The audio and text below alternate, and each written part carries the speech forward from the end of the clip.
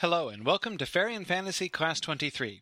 Today we begin our discussion of George MacDonald's classic, The Princess and the Goblin, after some brief apologies for the pronouncedly dismal quality of my voice. Okay, good morning. I apologize for the fact that my voice is not better but worse since Monday, so I'm going to be croaking uncomfortably along today, and I apologize for the non-euphonious nature of my croaking.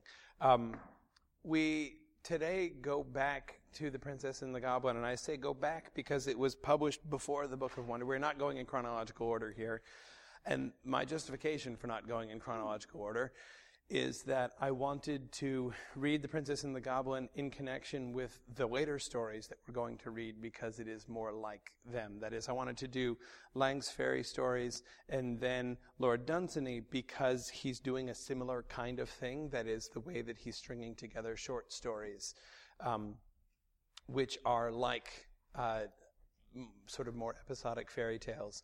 Before then, we shifted to longer and more sustained narratives, especially longer and more sustained narratives primarily for children, of course, as The Princess and the Goblin is, as The Lion, the Witch, and the Wardrobe is, as The Last Unicorn is less so, and Sabriel even less so. But that, I think, is part of a shift that we will see over the course of the 20th century. So here we go back. The Princess and the Goblin was published several decades. In fact, George MacDonald would have been a contemporary of Lang's. So we're further back chronologically towards Lang, or even before Lang, in doing The Princess and the Goblin. Now, what do you notice about this? Thinking about this in the context, of course, as the syllabus of the course suggests that you do, in the context of the other fairy stories that we've read.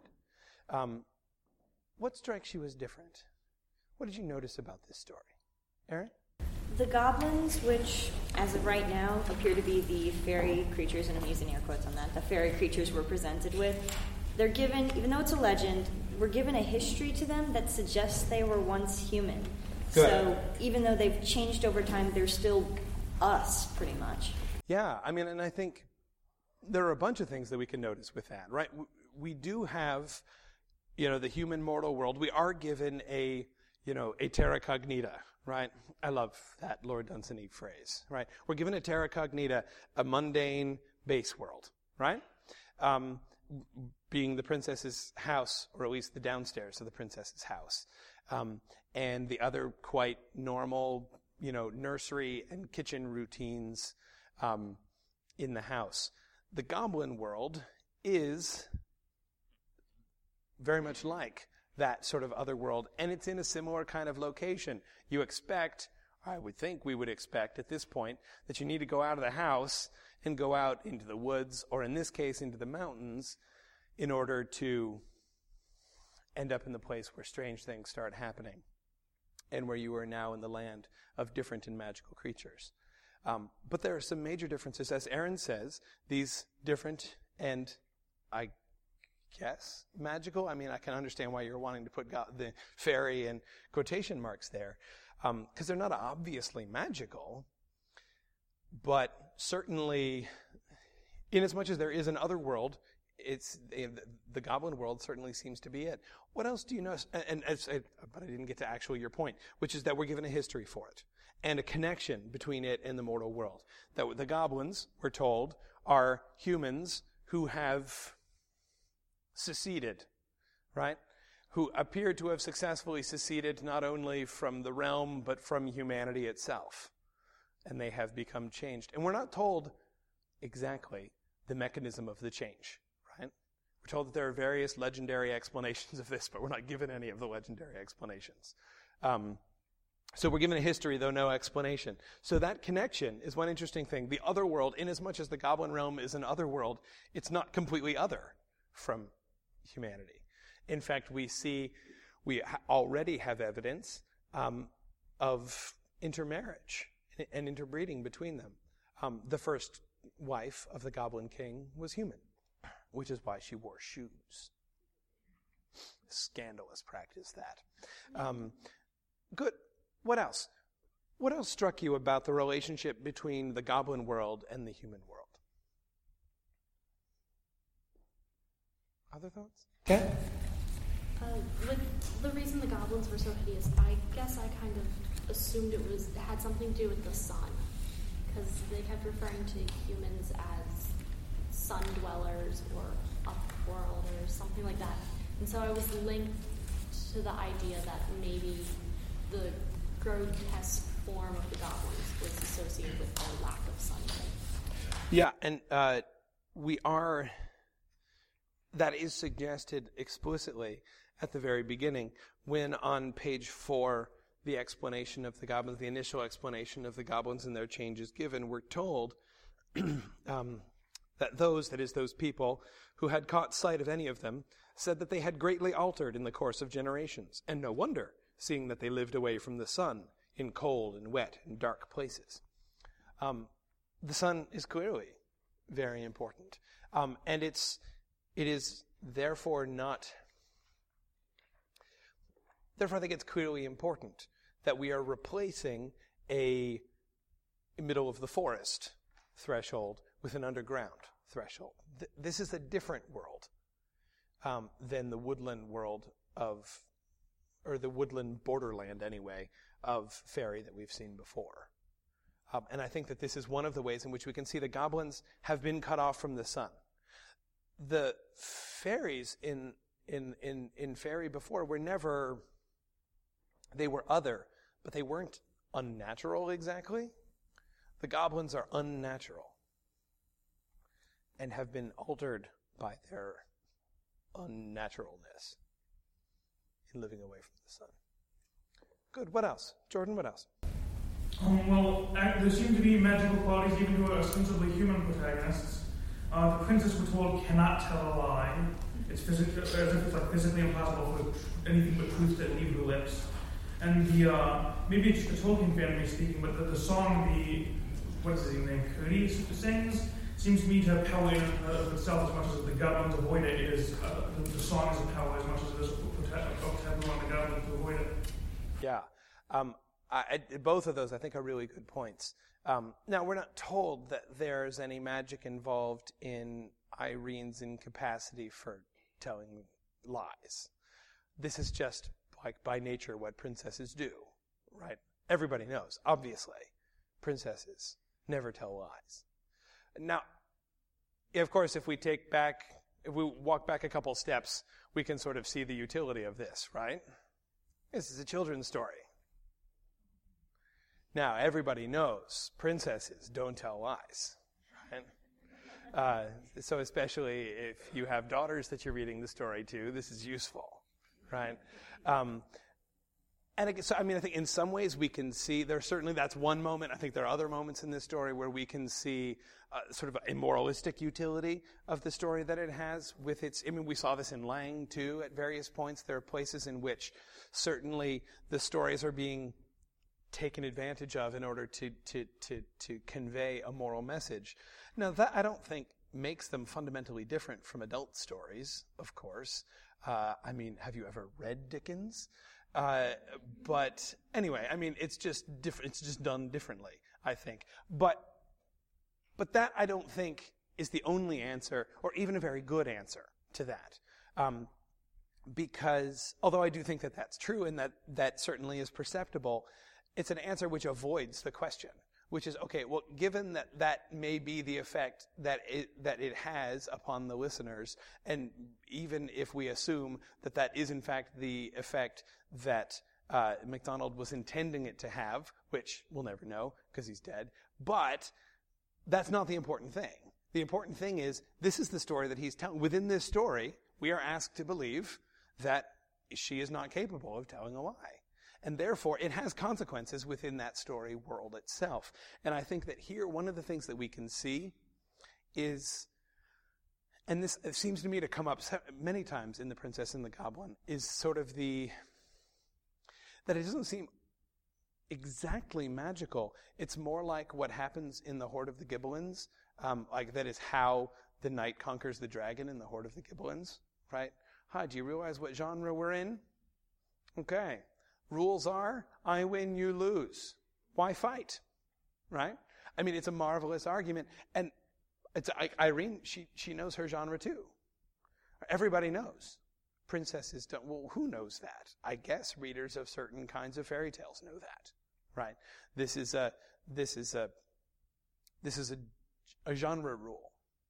But it does, therefore, have a kind of a magical force to it. Irene, we will see at several points, she has a kind of power because of who she is, by her nature, which seems to be true of several people, I think, in the story, especially back to the goblins. Who you are, what your nature is, seems to matter a lot in this story.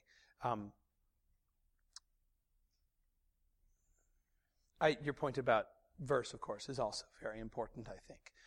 It certainly seems very conspicuous that rhyming in verse is the thing that bothers the goblins as much as it does. And why Curdie, though he's not even full grown, has no fear of them. Because he happens to be pretty good at making up rhymes off the top of his head. And so, therefore, that gives him power over the goblins. That I think that to readers of Tolkien should feel familiar. But back to the goblins for a second. I want to be thinking about their natures, the way that we have these two worlds, again, like the terra cognita of the downstairs of Irene's house and the terra incognita, the comparatively marvelous world. Marvelous even if only because it's cut off from her, because her world has been so circumscribed by her house. She's never let outside at night, and so therefore never allowed to wander far away from her house because she has to be able to get back inside by dusk.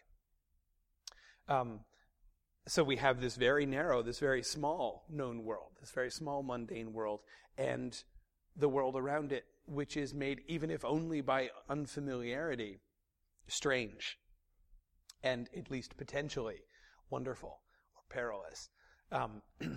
But more about the goblin realm, especially again thinking in terms that we've seen before. As I was saying, it's not just in the middle of the forest you find this world, but underground that you find this world. And it's not separate from the human world entirely. It's separate from Irene's world, but it's not separate from the human world. Because you have a human world down there, the miners. Emily? One thing I thought was interesting, to me at least, is the definite family structure you get with the goblins, and then also the hierarchy you have. With Orpheus, we know there's a king, but here you've got a king, a high chancellor, you've got a mother, you've got a father, you've got children, you've got this whole, it's just the human world underground, which, since they come from humans, I guess isn't too weird, but it was weird from their perspective. Yeah, I agree. That is a way, it's even just sort of the sense of domesticity that we get from the overhearing of the goblin family conversation, right? Even the snipping that goes on in the family. I mean, it's a very domestic conversation that they're having, not just because they're actually moving house at the time, but yet I agree, it is more closely parallel. It's less other from human experience, though it is different. Remember what they say. Curdie remarks on this. The narrator draws our attention to this, I think, fairly forcefully. They're moving house, right? They're moving their furniture to a different place. And what does the father say? What's their plan? They're going to go take this stuff down, and then what are they going to do? He said they have to come back for the rest of their stuff. They have to come back for the rest of their household effects, which they're leaving behind. And Curdie breaks in, and what does he find? Nothing. He would not even have recognized it as an inhabited space. It looks like a cave. And he literally doesn't even know what are their household effects. They said they left stuff behind. What? Rocks? I mean, is there something special to them about these? I guess so. It looks like a totally uninhabited cave. And again, I think that's an interesting moment of contrast, Emily, in exactly the direction that you were talking about. On the one hand, overhearing them, they sound like a human family. There are differences, of course, but the parallel is very close. But then you go into their house, and it doesn't look like a house at all.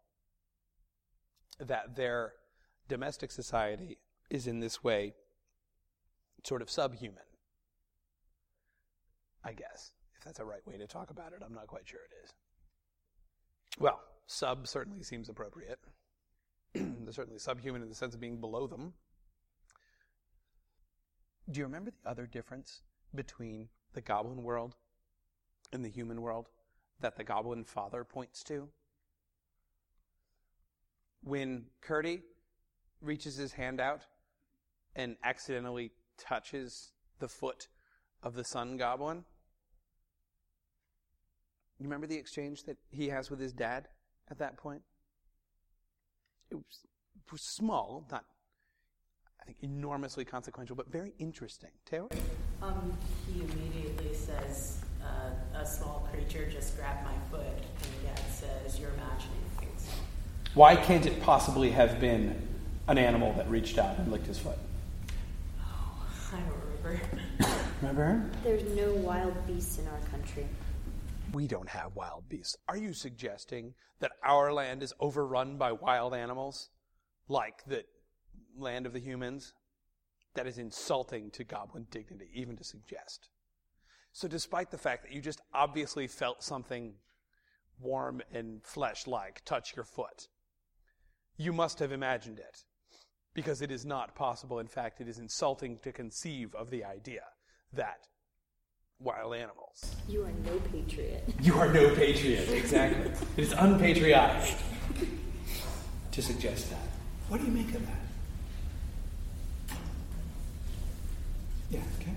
They tend to think of the human world as very savage and barbaric, and it would make sense then that there'd be savage and barbaric animals in a horrible world like that of the humans. But in the civilized world of the goblins, there can be no such thing. Okay, good. Yeah, I mean, I think there are several things there, right? On the one hand, they clearly consider themselves a higher civilization, ironically, right? And we see the irony of that is in several directions, not only because they're geographically lower, but also thinking back to the house thing, right? I mean, it's not that they actually have devised greater technologies or things like that. They're not technologically advanced.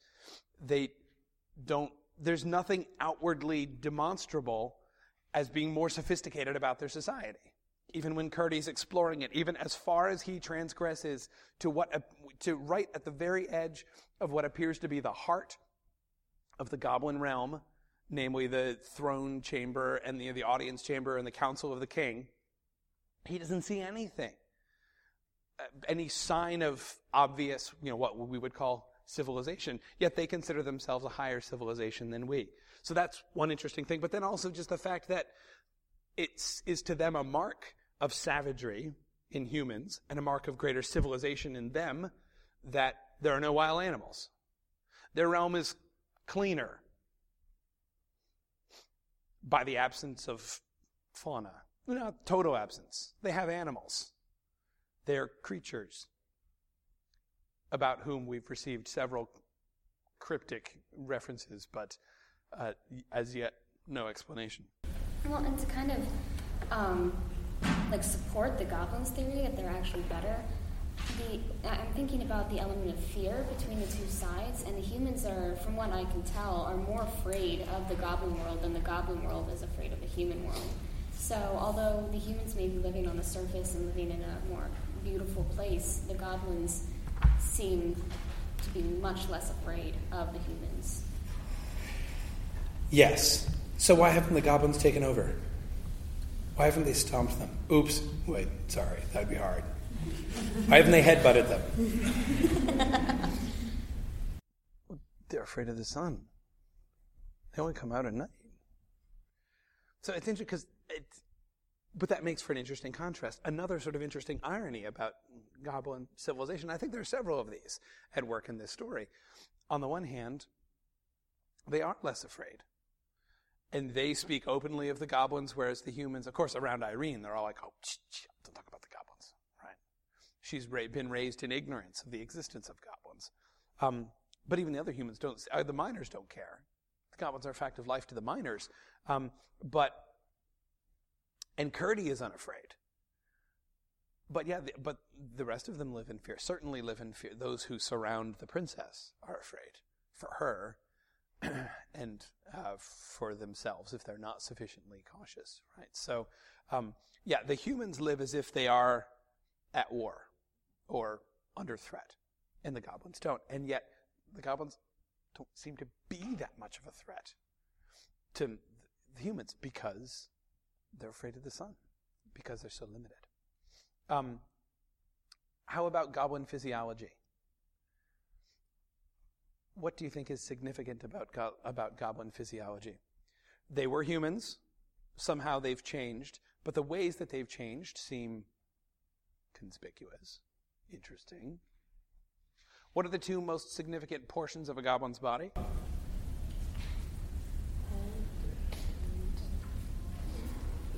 Yeah, the head and the feet, right? Those are the only things that are really singled out as being interesting. We're told at the beginning, we're given this fantastical non-description at the start, right? You couldn't imagine anything grotesque enough. Although then he denies that. Actually, they're probably talking about their creatures. They're mysterious creatures. The goblins weren't that bad. Though I don't think our illustrator has done much justice to them. They don't appear to be bearded, for one thing. And I stopped looking at the illustrations very carefully once I noticed that all of the goblins seemed to be wearing shoes in the first one. Obviously, that's not right. But their head and their feet. There are two things that are different about their feet.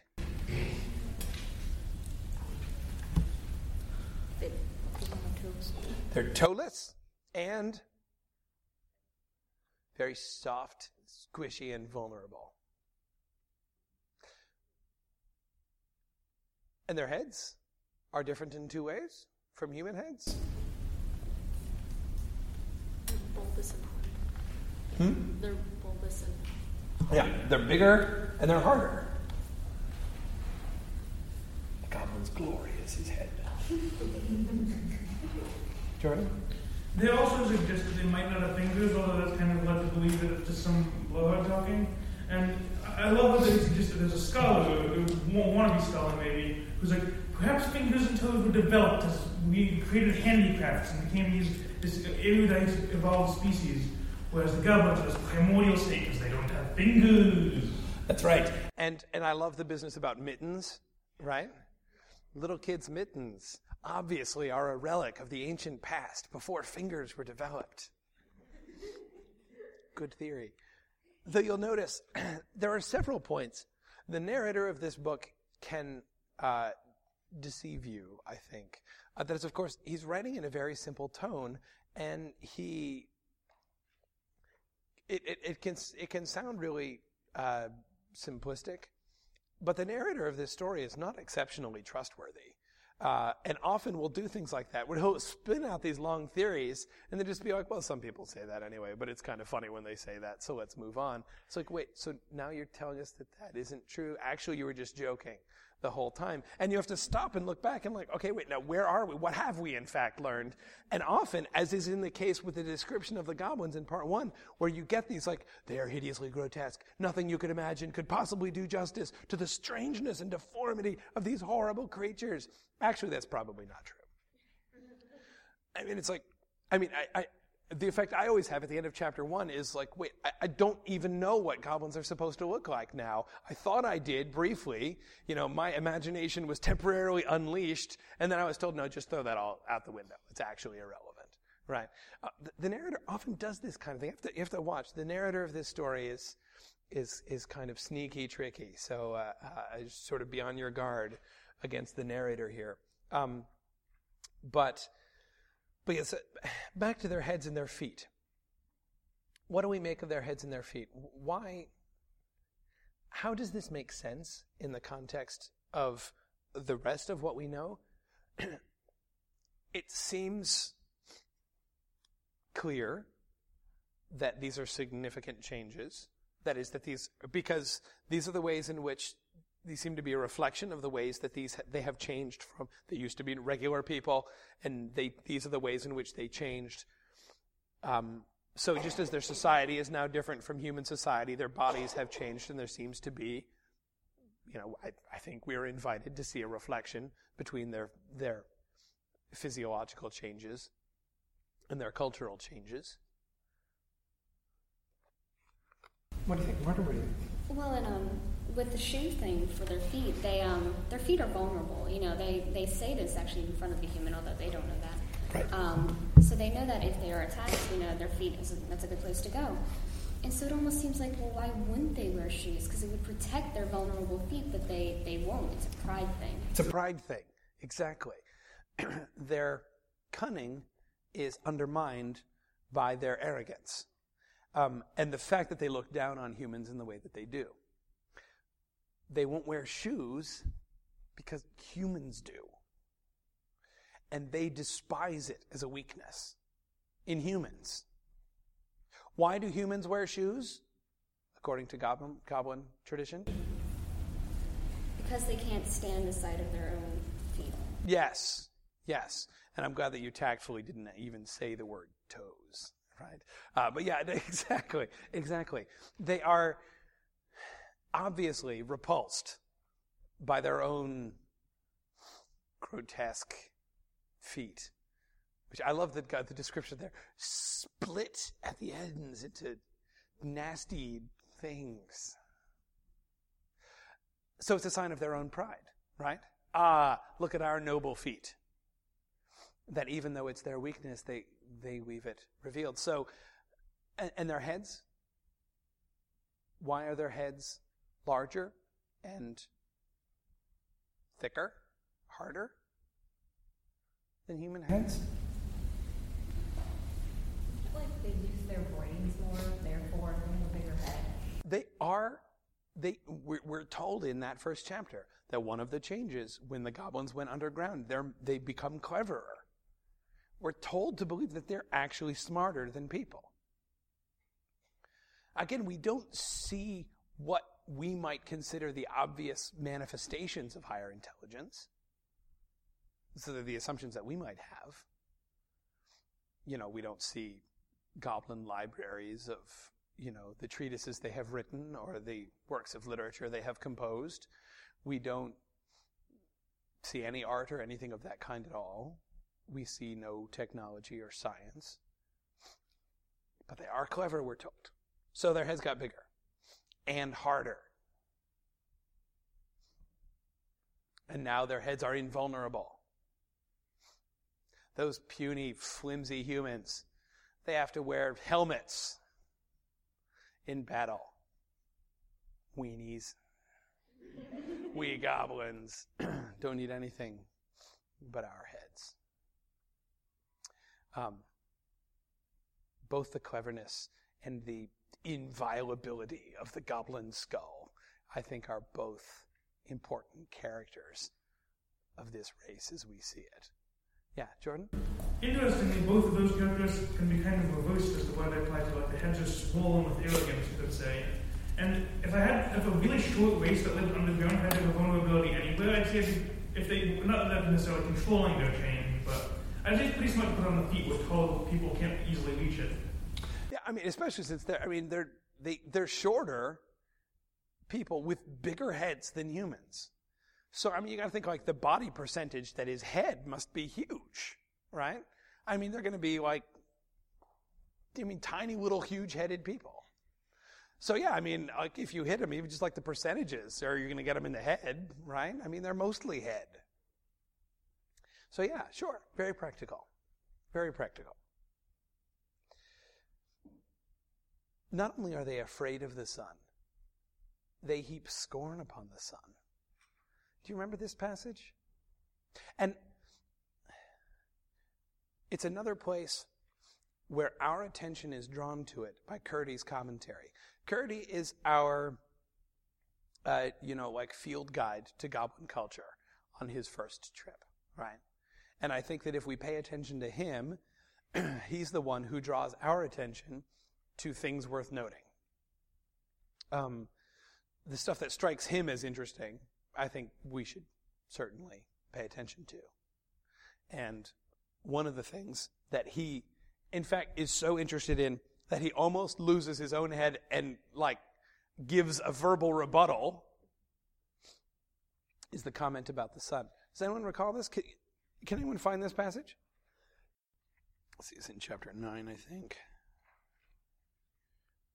I lost my page. Really end of chapter 8, last page of chapter 8. The last page of chapter 8? Yeah. Okay, great. Thank you. The Goblin Father. Now light your torches and come along. What a distinction it is to provide our own light, instead of being dependent on a thing hung up in the air. A most disagreeable contrivance. Intended, no doubt, to blind us when we venture out under its baleful influence. Quite glaring and vulgar, I call it, though no doubt useful to poor creatures who haven't the wit to make light for themselves. Curdy could hardly keep himself from calling through to know whether they made the fire to light their torches by. But a moment's reflection showed him that they would have said that they did, inasmuch as they struck two stones together, and the fire came. Notice it doesn't say, but a moment's reflection showed him that it would be really stupid to call out anything to the goblins right now, as he was trying to hide from them, right? No. What shuts him up is not prudence, but the fact that he figures out, he knows what they're going to say anyway, so there's no point. Now, what do we learn here? What does this show us about the goblin outlook and goblin culture? Tara? I was curious as to whether the goblins can or cannot see in the dark, because it seems that up to this point they've been hacking in the dark, so why are they suddenly lighting torches to walk down the passage if they can see? And that didn't seem clear. I was almost wondering if the torches were just a contrivance so that Freddy could actually follow them and see what was going on. Except they're so very proud of them. Yes. And they do. Which makes it seem as if they do use them. And they also go out at night, all the times they run to keep the goblins in the forest or wherever they are on the mountainside. They don't have any torches or anything. So I'm just wondering what level of night vision. Yeah, a very relevant question. Hard to imagine that a completely subterranean race that is afraid of the sun and only goes out by night would not be able to see in the cave, would still require artificial light. Right. And not see it as a weakness on their part. Of course, this passage is full of ironies, right? That is, they sound really silly for boasting in the ways that they do. And I would be kind of basically content to see that as sort of a further irony. That is, these torches that you're proud of, don't you realize that they show that you're almost completely useless? You're useless in the dark and you're useless in the light. It's only in this self-created half-light that you can operate.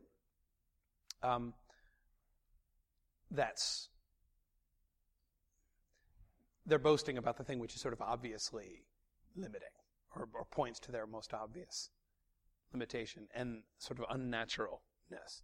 Mac? Well, since, as pointed out, they don't have torches when they're out running around at night, you have to assume that they can, in fact, see in the dark.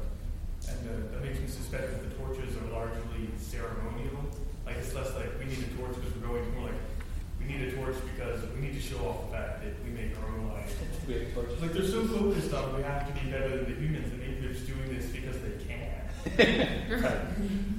Right. I don't know, though. I'm not convinced. And the reason I'm not convinced is that with other things that humans do that they don't, they just look down on the humans for it. And you would think that if they had night vision, that they would say, like the miners, for instance, they have lamps on their helmets, right? So you think they'd be like, oh, those poor, pathetic humans who have to put lights on their heads in order to see, they suck and we're awesome, right? That's their normal approach. So I'm not sure, especially, I'm not entirely convinced that they are in the dark when they're packing up. He says, strike up your torches, because they didn't need more than one torch before because they were all in the house.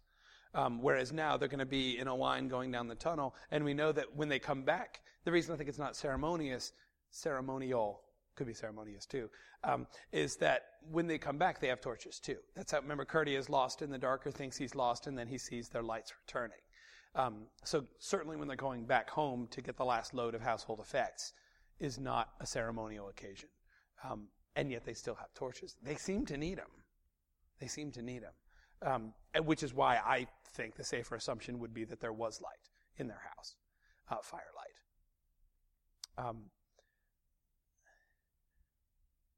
But of course, the thing with the sun and the sun and the torches, right? The way that they talk about the sun as a contrivance, a thing hung up in the sky. That sun thing, awful unnatural, isn't it? Vulgar, I call it. Whereas, these torches that we light, that's like real light, good light. That's the genuine article right there. It shows that we have power that they don't. They just go around under that big, gaudy thing up in the sky. And we have the resources and nobility to make our own light. That really, they only come out at night, and they clearly come out around humans. Weren't they under Curdy's door at some point, or under the window? How have they not noticed that people have torches or lanterns? Or what is wrong with them? I shouldn't smack them in the head. Don't smack them in the head, though. That's what you have to remember. Yeah, I'll stop. Yeah. No, I mean, they're, even in the ways in which they look down on humans, they're not quite fair to them. And again, this is why I say we're asked to take almost on faith that the goblins are more clever than humans, because there's precious little evidence of this. And there are times like that when they seem their own arrogance seems to have made them completely oblivious, even to things like that. In fact, if anything, the miners' lights are more clever than the goblins, because they're not just carrying around torches. They have lights on their helmets.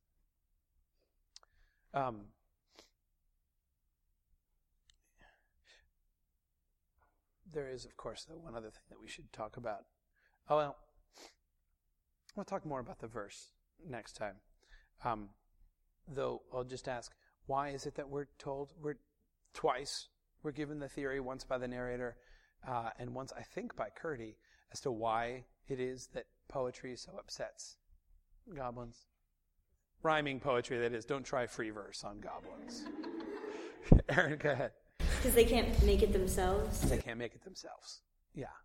And so it makes them angry, but it repels them as well. I love the language that Curdy uses about his rhyming, or when he's rhyming, not the actual verse itself. But, he'll sing his song and then he'll say, that'll do for them. Right? What does it do exactly? Let's look. And he's tempted to rout the lot of them when he's overhearing the king's council. He sees all the goblins gathering together, right? Far from having the response like, wow, I'm in serious danger right now. If I were to get caught by all of these goblins, they could easily kill me. Instead, he's like, I'm really tempted to try out a song right now and see what they would say. See if I could just rout them all. They'd all run away. We will see Curdy's song used in combat next time. So we'll come back to the verse then. But I don't want to leave class today without talking about Irene's great, huge grandmother, because that's obviously something, possibly my favorite childlike touch in the whole thing, how great-great-grandmother is translated to big, huge grandmother in Irene's conversation. But what do we do with her? Where does she fit into this schema? On the one hand, what we've been focusing on is, so the relationship between the human world and the goblin world, and those seem to be sort of the parallel worlds, the terra cognita and the strange and perilous other world. it's not like a great glorious other world. Instead, it's sort of it's a subhuman and monstrous other world. But yet we have a third variable in the equation in this story, right? We've been talking about the ground level and the basement level, but there's also an attic level too, right? Upstairs lives the grandmother, Irene, who is sharing her name with Irene. What do we do with her? What were you interested by in the depiction of her? Anything struck you as interesting or significant or sort of, yeah.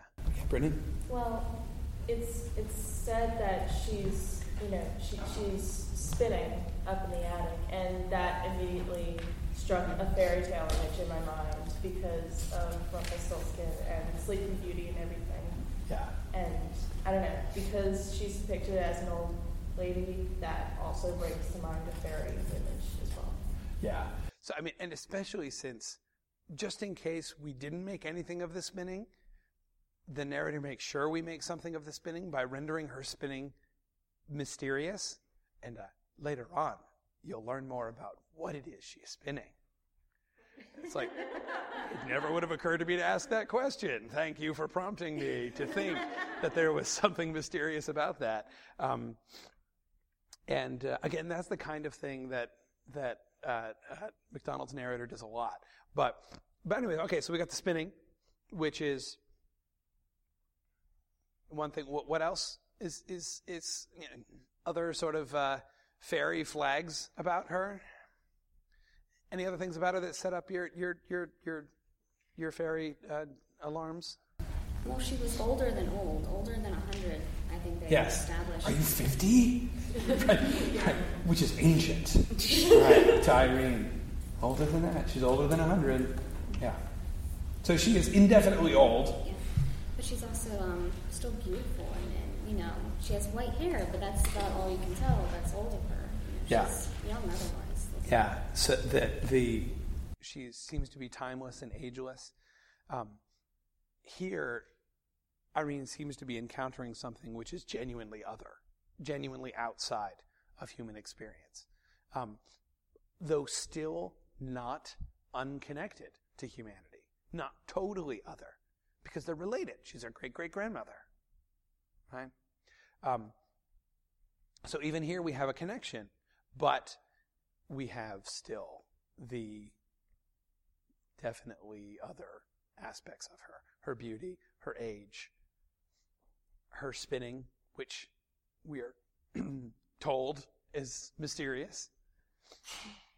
What else is unusual about her? Her diet, yes. Right, she lives only on pigeon's eggs. She keeps her crown in her bedroom, which is very sensible, apparently. Yes, it's very sensible. Prompting the conversation later on about whether or not she wears it to bed. Right. I love Ludi's suggestion that her father, the king, probably does wear his crown to bed. Right. Of course, naturally. What else? What else is important about this other fairy world, this upstairs fairy world? No one knows it's in the house, and then Irene can only find it very occasionally. It's just really random. Yeah. And that's another really interesting narrator moment, right? Like other encounters with fairy that we've seen, the boundary is indefinite. It's not just a place. It's not just that there's a secret room up on the third story where the great huge grandmother lives. Instead, it's unclear. She tries to go back, and she doesn't find it again the second time. It seems sometimes it's there and sometimes it's not. Though again, MacDonald's narrator does his thing again and gives us a theory. I think it's possible that she actually stopped a floor too soon. She can go far enough up the stairs, right? There might be a perfectly rational explanation as to why she doesn't find the grandmother the second time. But the words of Irene's father at the end suggest that that's not the case. That it's not just a case of her taking a wrong turning and failing to locate it the second time, but rather as he says, when she says, you want to come up and see my grandmother, he says, I can't. Why can't he? She didn't invite him. Yes. And great ladies like that like to have invitations given and accepted. So if she doesn't invite you, you can't go. As seems to be the case the second time with Irene. And even Irene seems to suspect that there's something strange about it. Remember when she starts crying and she realizes it was only after I cried last time that I found it. As if, again, there's more than just hunting around the geographical region to finding the place. She found her before because she needed her before. And what happens the second time when she cries? Does she find her the second time? After crying? No, what does she find? The stairs down to the kitchen. She is still helped, but not brought into the presence, not brought back into the room. The way in which MacDonald has, through this, set up this three-part system, the much more sort of classical fairy world of the upstairs room of the grandmother, the terra cognita of the downstairs of Irene's house, and then the strange but not totally other subhuman realm of the goblins is interesting. And one of the, of course, one of the things that we will need to be watching through the rest of the story are how those three worlds are related to each other and how they interact with each other. And Irene being the primary one who goes among all three. We haven't seen her go down into the goblins' realm yet, but little spoiler there. She's gonna. Okay. Thank you for bearing with my vocal limitations today. Thanks for listening, and Godspeed.